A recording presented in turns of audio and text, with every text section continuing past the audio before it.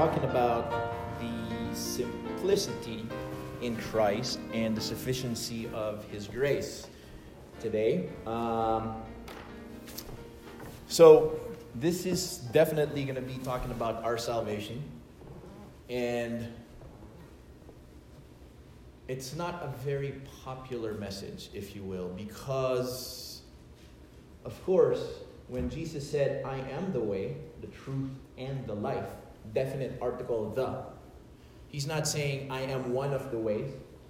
He's not saying, I am one of the truths. You know, people say, oh, all roads lead to heaven, or all truths are God's truth. And, you know, He's not saying, I am one of the lives. He says, I am definitely the way, the truth, and the life. No man cometh unto the Father but by Him. So it's not a very popular message, but it's a very important one. And it is because of this message, it is on this message, if you will, that the foundation of this church, or supposed to be any church, is built upon.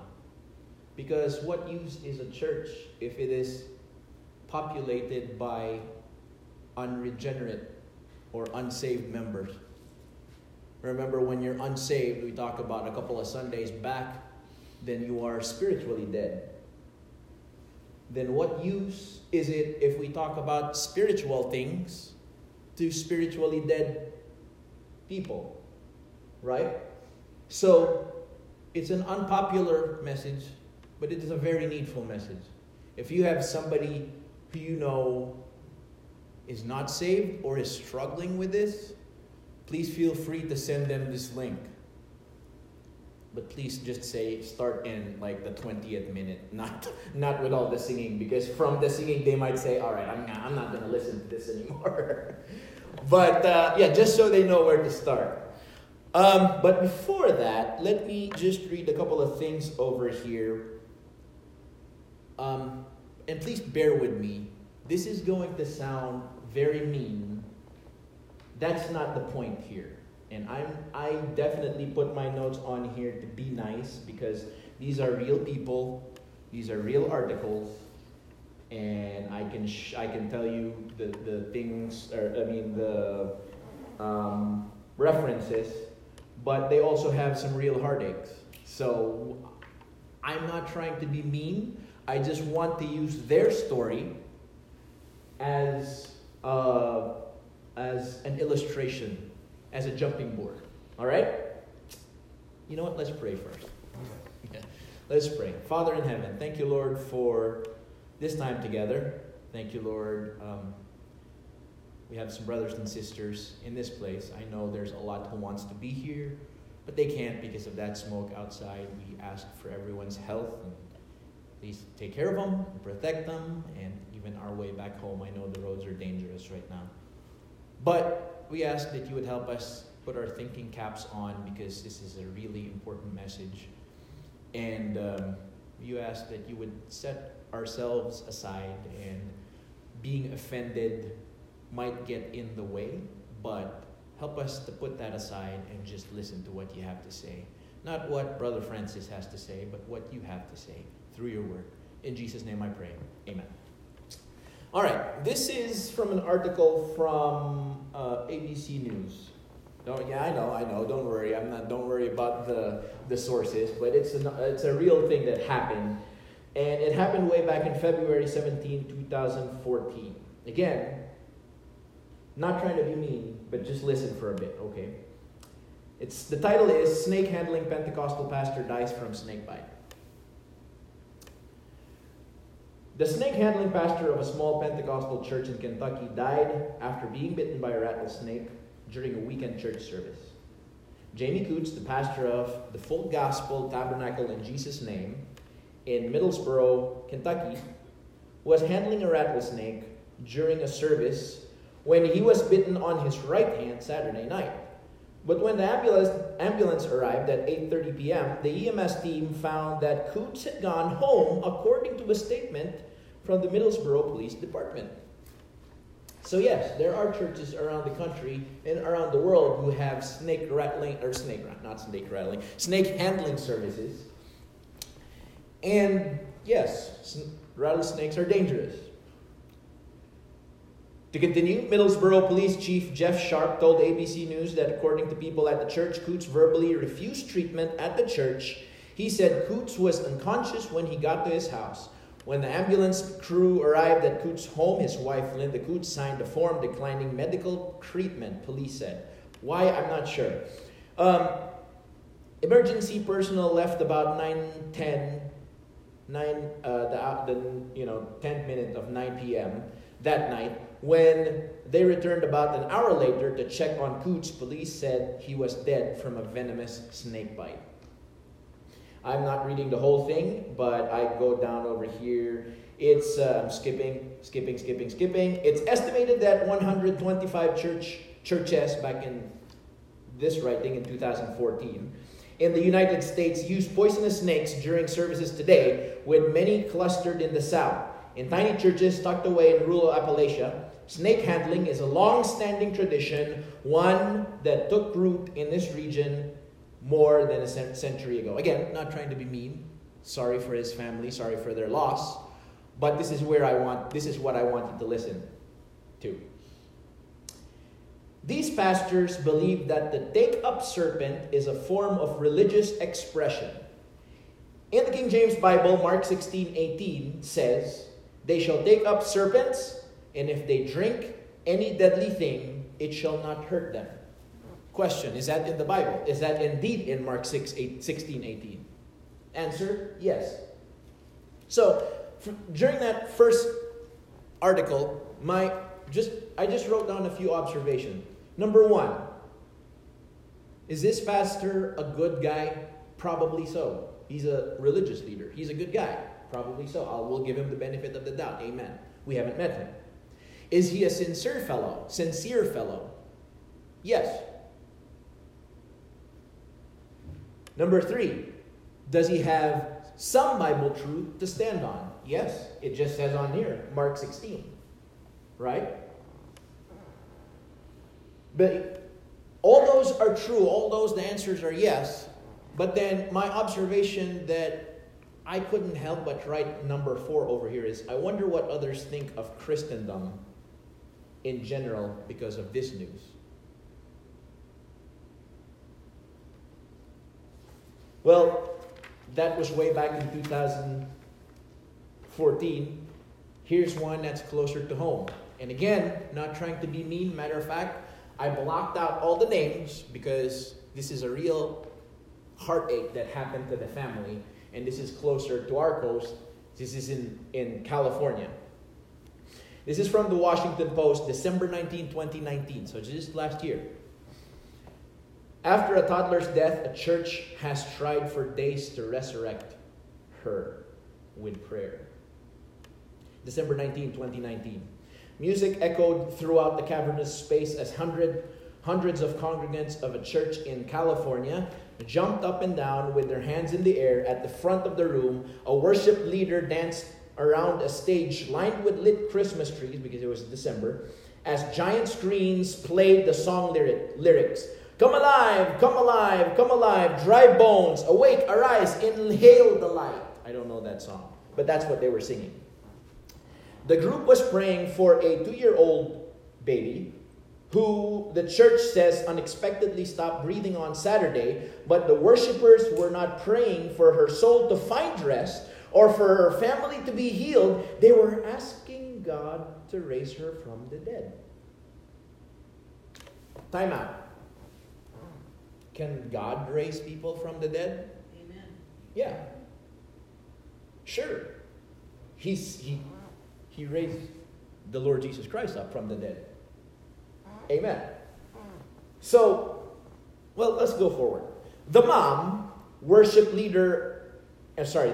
the worship leader at the church and her husband called 911 when they realized their daughter was not breathing. The church leadership said in a statement, first responders tried to revive the baby at her home and at the hospital, but the church said she was pronounced dead at the same day. Her body was transferred to the coroner's office.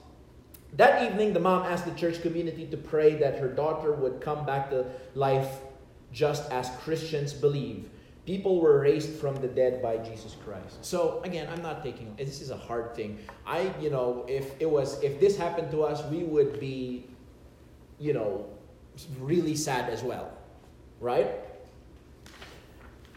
Quote, we are asking for bold, unified prayers from the global church to stand with us in belief that He will raise this little girl back to life. She wrote on Instagram alongside a photo of the baby. Her time here is not done, and it is our time to believe boldly and with confidence wield what King Jesus paid for, unquote. So needless to say, and sadly, of course, for the family, that's why I'm trying to be respectful as respectful as possible. Of course, the baby did not come back to life. Again, when we asked the question earlier, is the Lord Jesus Christ able? Is God able to raise up the dead? Yes, He's done it a number of times in the Bible. So let's go back to our observations. Are they good people? Sure. Are they sincere people? Sure. Do they have some Bible truth to stand on? Sure.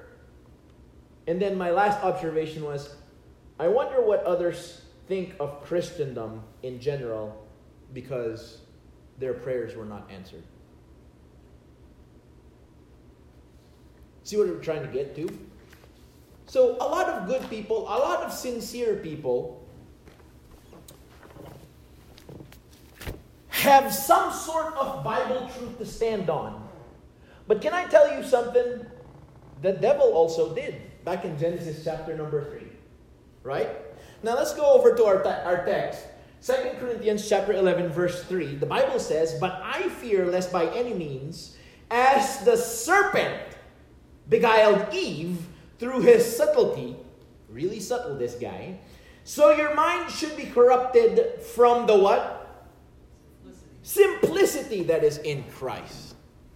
It's simple. The Lord Jesus Christ did all the work, so we don't have to do it anymore. So it can be simple for us. Amen. Now, just as an example, what did the serpent do in Genesis? Back in Genesis chapter number 3, verse 1 to 4. The Bible says, now the serpent was more subtle than any beast of the field, which the Lord God hath made. And he said unto the woman, yea, hath God said, ye shall not eat of every tree of the garden? Now, time out. If you're questioning the Word of God to learn, praise God for that. But that's clearly not what's happening over here. The devil was questioning the Word of God to try to disprove the Word of God. Amen. So it starts there. And the woman said unto the serpent, we may eat of the fruit of the trees of the garden. Number 1, that's right. Correct. God said that. Number 2, but of the fruit of the tree which is in the midst of the garden, God had said, ye shall not eat of it. Number 2, is that true? Yes. Neither shall ye touch it. Number 3, did God say, neither shall you touch it? No. He did not say that. Now, I'm sure Eve was being sincere, or Eve was being a good person. She had good intentions. Maybe she put that on her own self. You know what? God said, don't eat that, so I'm not going to touch it. But God did not say that. There was truth plus a little added untruth. Do you see that? God, lest ye die. And the serpent said unto the woman, it's happened from the beginning, it's still happening now. The serpent says, ye shall not surely die. You know what the devil is saying? You know that spiritual death thing? Don't worry about it. That's nothing. Ye shall not surely die. You're not really spiritually dead. That's nothing. And then in 2 Corinthians chapter 12, verse 9, are you still there? Yeah. The Bible says, and he said unto me, my grace, what? Is sufficient for thee.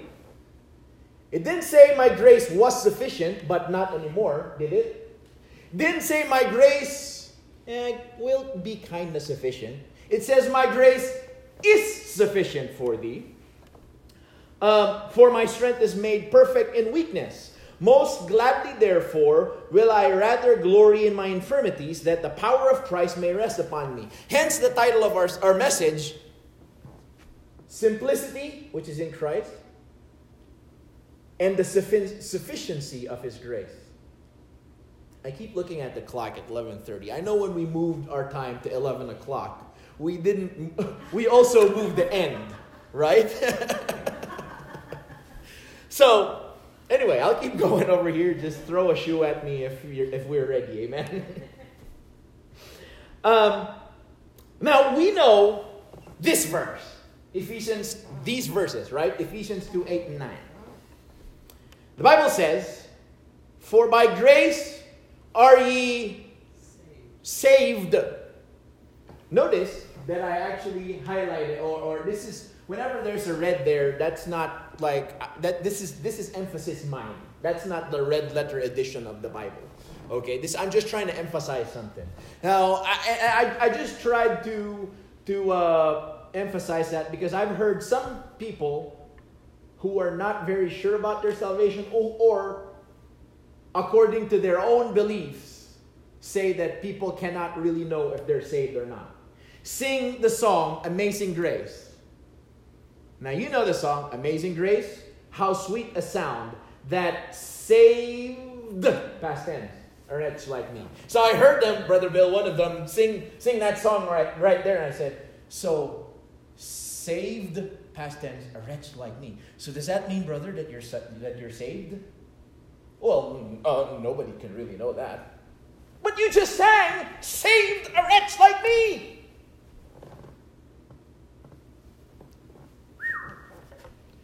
For by grace are ye saved. And God said that grace is sufficient through faith, and that not of yourselves. It is the gift of God, not of works.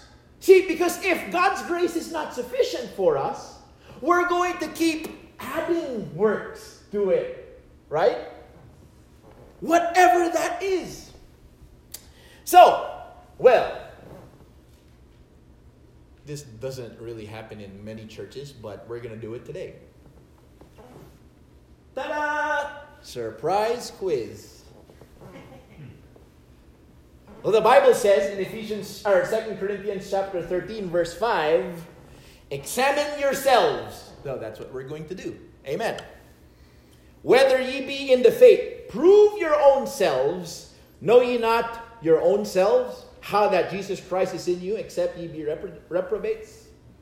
So we're going to test ourselves. We're going to examine ourselves whether we be of the faith. Is that okay? Amen? All right. So, First Baptist Church, Coeur d'Alene, Idaho. Surprise exam number 1. Instructions. Answer questions quietly in your mind or write on a piece of paper. If you do that, please make sure that it's not your grocery list. All right? So you can write this down on a piece of paper, or just write it down on a blank slate in your mind. Just please make sure that we're able to get back to it later on a piece of paper, or remember it later on. All right? Number 1, just write it down. You don't have to shout it out. Number 1, are you saved? Amen. Number 2, what did you have to do to be saved? Write it down, either in your mind or in a piece of paper, because we're going to check it later on. And this has to be 100% for passing. Okay? By the way, before we go forward, I was invited one time in a church gathering, a preacher's fellowship in a church, of course. So I didn't know all the pastors over there. I thought it was just like a revival meeting, Brother Bill, or like a missions conference or Bible conference. I didn't know everyone over there was a pastor. So I sat right next to somebody and I said, "Hey, brother, good to be here." All the small talk and stuff like that. Awesome. The fellowship, awesome. And then I said, "Hey, brother, are you saved?" Same question, if you notice, right? And you know what this guy did? Bowed up and said, "Do you not know who I am?" Well, the answer is no, because I probably wouldn't have asked him that just out of respect if I did. But think of that answer for a minute. And then, what if, say for example, if you visited my house, or if I visited your house. Say for example, you visited my house, and then you asked me, "Francis, are you married to Katie?" Imagine if my answer was like, "Do you know who I am?" Or, "How dare you ask me that? In my own house?" Or, "What a foolish question." Or, "Let's talk about something else. Are you married to Katie?" Let's talk about something else. What would that say? What would that tell you? Or, and I'm sure all of you have had this conversation when you ask somebody a question that is just answerable by a yes or a no, and then they start talking for about 5 minutes, and then after 5 minutes, you still haven't gotten a clear answer. Chances are they probably don't know the answer. Or if I say, "Francis, are you married to Katie?" "I try my best every day." All weddings lead to Katie. Or, how about this? "Francis, are you married to Katie?" "Well, can anyone know for sure?" Brother Bill, are you married to Sister Ingrid?" "Well, can anyone know for sure?" What kind of an answer is that? So, people get offended. Why would people get offended in a Christian Bible-believing church when we talk about salvation? Hello. So, look at this. People think that's a foolish question. Look at this. 1 Corinthians 2, verse 14. "But the natural man," so somebody who's not saved, "the natural man receiveth not the things of the Spirit of God," because he's not saved, he's spiritually dead. So only his flesh, which gives him what consciousness? This flesh gives him world consciousness. "Does not receiveth not the things of the Spirit of God, for they are" what? "Foolishness unto him. Neither can he know them, because they are spiritually discerned." So if you ask somebody, "Are you saved?" and they say, "Can anyone really know it?" The Bible says they cannot know it because they are natural man and they are spiritually discerned. Spiritually dead.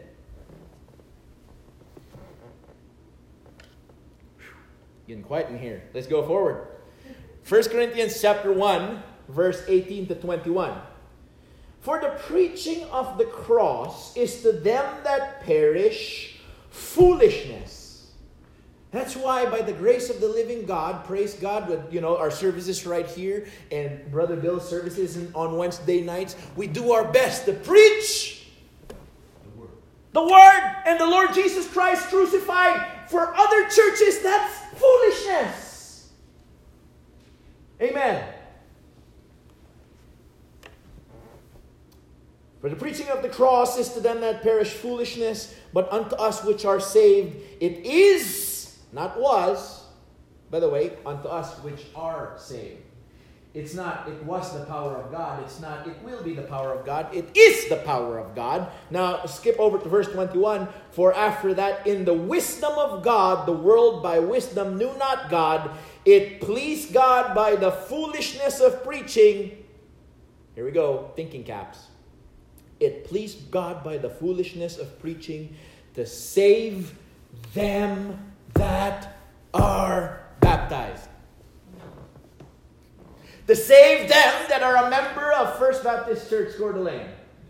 To save them that give to charity.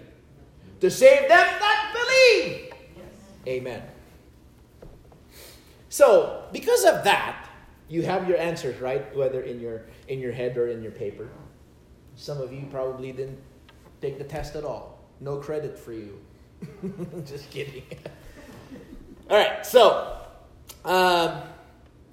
let's talk about the Bible. The gospel. The Bible says in Romans chapter 1, verse 16, "For I am not ashamed of the what? The gospel of God. For it is the power of God unto salvation to everyone that believeth." To the Jew first and also to the Greek. So what is the power of God unto salvation? I know the topic of the different kinds of gospel is a different topic for a different time. But for us right now, there's only one kind of gospel that saved us. It is the power of God unto salvation to everyone that believeth, to the Jew first and also to the Greek. Now, listen to this. Many Christians today do not know what the gospel is. If you ask them, what's the gospel? Well, it's Matthew, Mark, Luke, and John. That's true. They're the synoptic gospels, but that's not the gospel that it's talking about over here. Well, what's the gospel? It's the good news. That's true too, but what good news about what? That my team won. Jesus died and rose again. Jesus died and rose. That's the gospel that we're talking about. Praise God. Second, if you don't listen to this, and that's why I ask you to write it down or write it down in your head. The problem is, if people don't know what the gospel is, 2 Corinthians 4 verse 3 says what? If our gospel be hid, it is hid to them that are what? Lost. When you're trying to share the word of God, trying to share salvation to other people, please be sure you're talking about the gospel. Please take the time. Amen. Now, some people, you've shared it to them, but maybe they've heard it before. Some people, they really need to hear it because maybe their view of the gospel is just the good news, and then they don't know what the good news is. It's that Christ, that's where our gospel is found. Just like Miss Ingrid said earlier. 1 Corinthians chapter number 15, verse 1 to 4. Moreover, brethren, I declare unto you the what? The gospel, which I preach unto you, which also ye have received. We're still good with time, right? Yeah? A little bit, yeah? Which also ye have received, and wherein ye stand, by which also ye are saved. If ye keep in memory what I preach unto you, unless ye have believed in vain. For I delivered unto you first of all, which I also received. Here's the gospel by which we are saved. Ready? That Christ died for our sins according to the scriptures, that he was buried, and that he rose again the third day according to the scriptures. Notice that the gospel starts in the scriptures and ends in the scriptures. There is no extra biblical gospel. Amen. Do you mean to say, Brother Francis, that believing this gospel alone will get me saved? Amen. Praise God. But time out. I didn't say that. It was the Bible who said that. Read and think about this verse. Ephesians 1:13. I'm skipping so many things just to get through it. Ephesians 1:13. In whom ye also trusted. When did you trust? After that ye heard the word of truth. The what? Gospel of your salvation. In whom also after that ye what? Believe. Ye were sealed with that Holy Spirit of promise. So, that's what I said earlier. Brother Bill mentioned it. Yeah, the Bible says that. You mean to tell me, Brother Francis, after you believe what the Lord Jesus Christ, his death, burial, and resurrection, you mean to tell me I'm saved? I don't have to add anything to it? Well, let me ask you this. After you believe, what happened? You were sealed with the Holy Spirit of promise. Did it say after you were baptized? Nope. Did it say after you become a member of First Baptist Church? Did it say anything else other than believe? No. Amen. So, that's it. Do I need to pray? Do I need to be baptized? Do I need to be a member of this church? In addition to that, well, let me ask you this, or let me show you this real quick. Galatians chapter 1, verse 6 to 7 says, I marvel that ye are soon removed from him that called you into the grace of Christ unto another gospel. There's another gospel out there? Good question, Sister Maria. There's another gospel out there? Yeah. What is that other gospel? Here it is. We're going to have some mathematical equations over here. What is that other gospel? It is not, which is not another.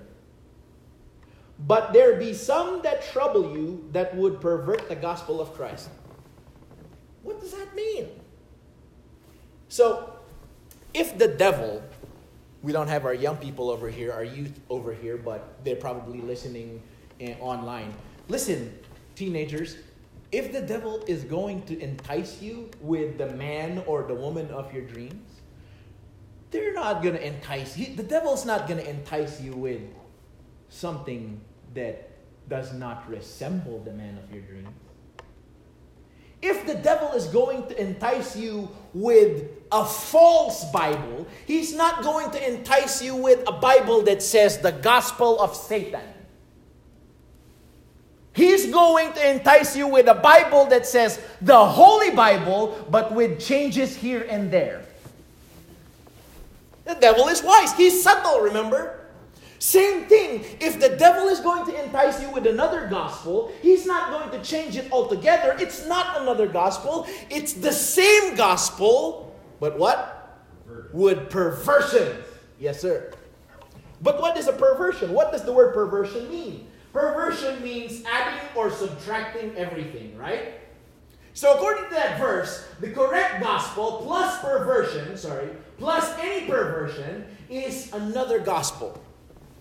So with that, the correct gospel plus or minus anything else is another gospel.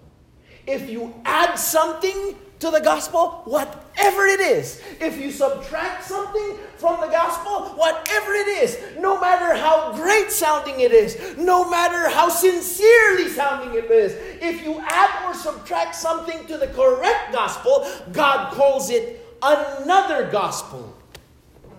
And what does the Bible say? Though we or an angel from heaven preach any other gospel unto you than that which we have preached unto you, let him be accursed. Even if an angel comes down and says, step aside, Brother Francis, I'm going to preach a different gospel. But it sounds like the same gospel, but you have to add this. You have to do that.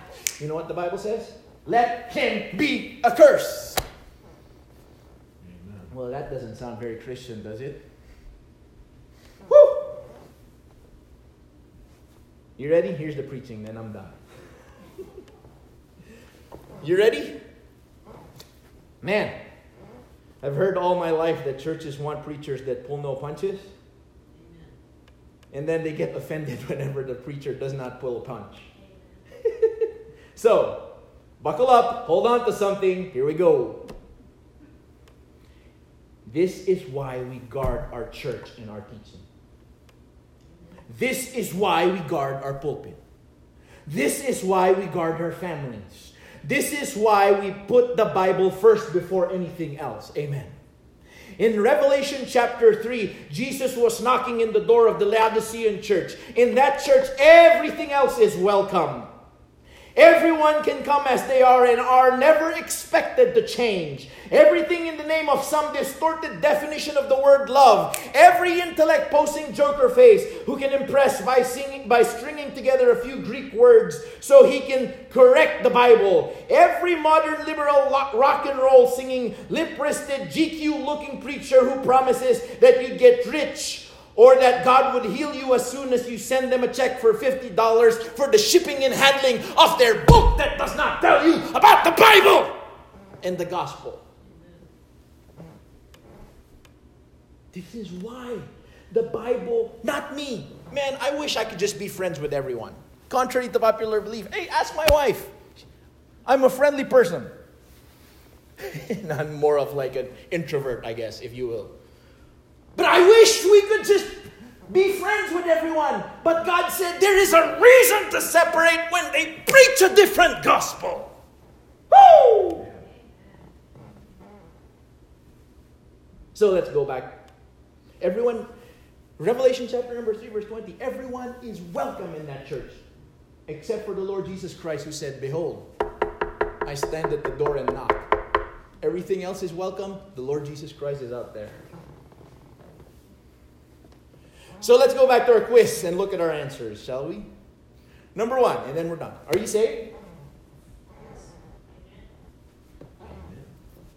What did you do to be saved?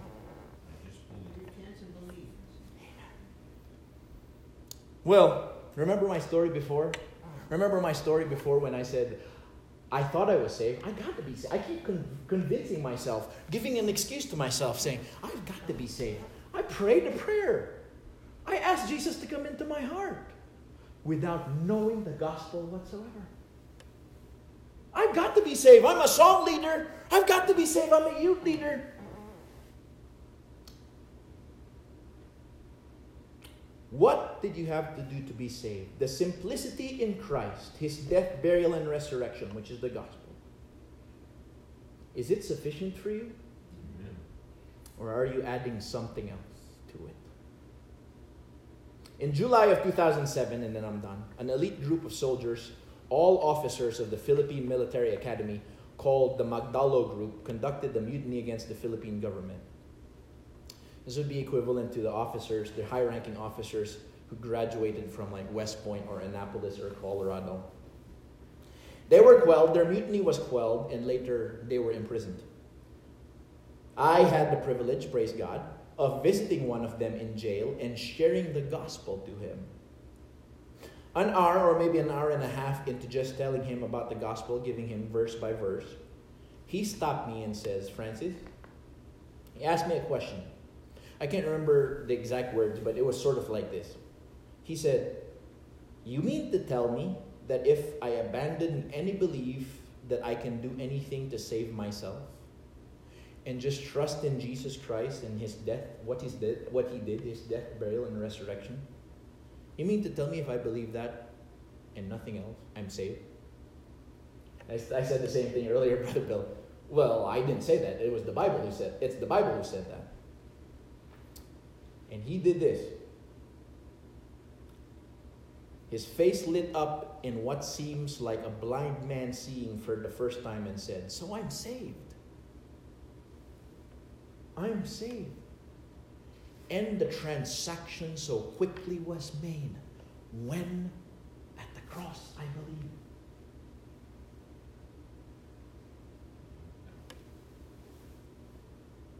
Can you see the importance, ladies and gentlemen? Anything else that you add into that gospel makes it another gospel. What are you trusting today? What are you trusting? Let's pray. Father in heaven, thank you, Lord, for your words. I ask, dear God, that if this is the last message, whether you come back and take us away, take us to heaven, or,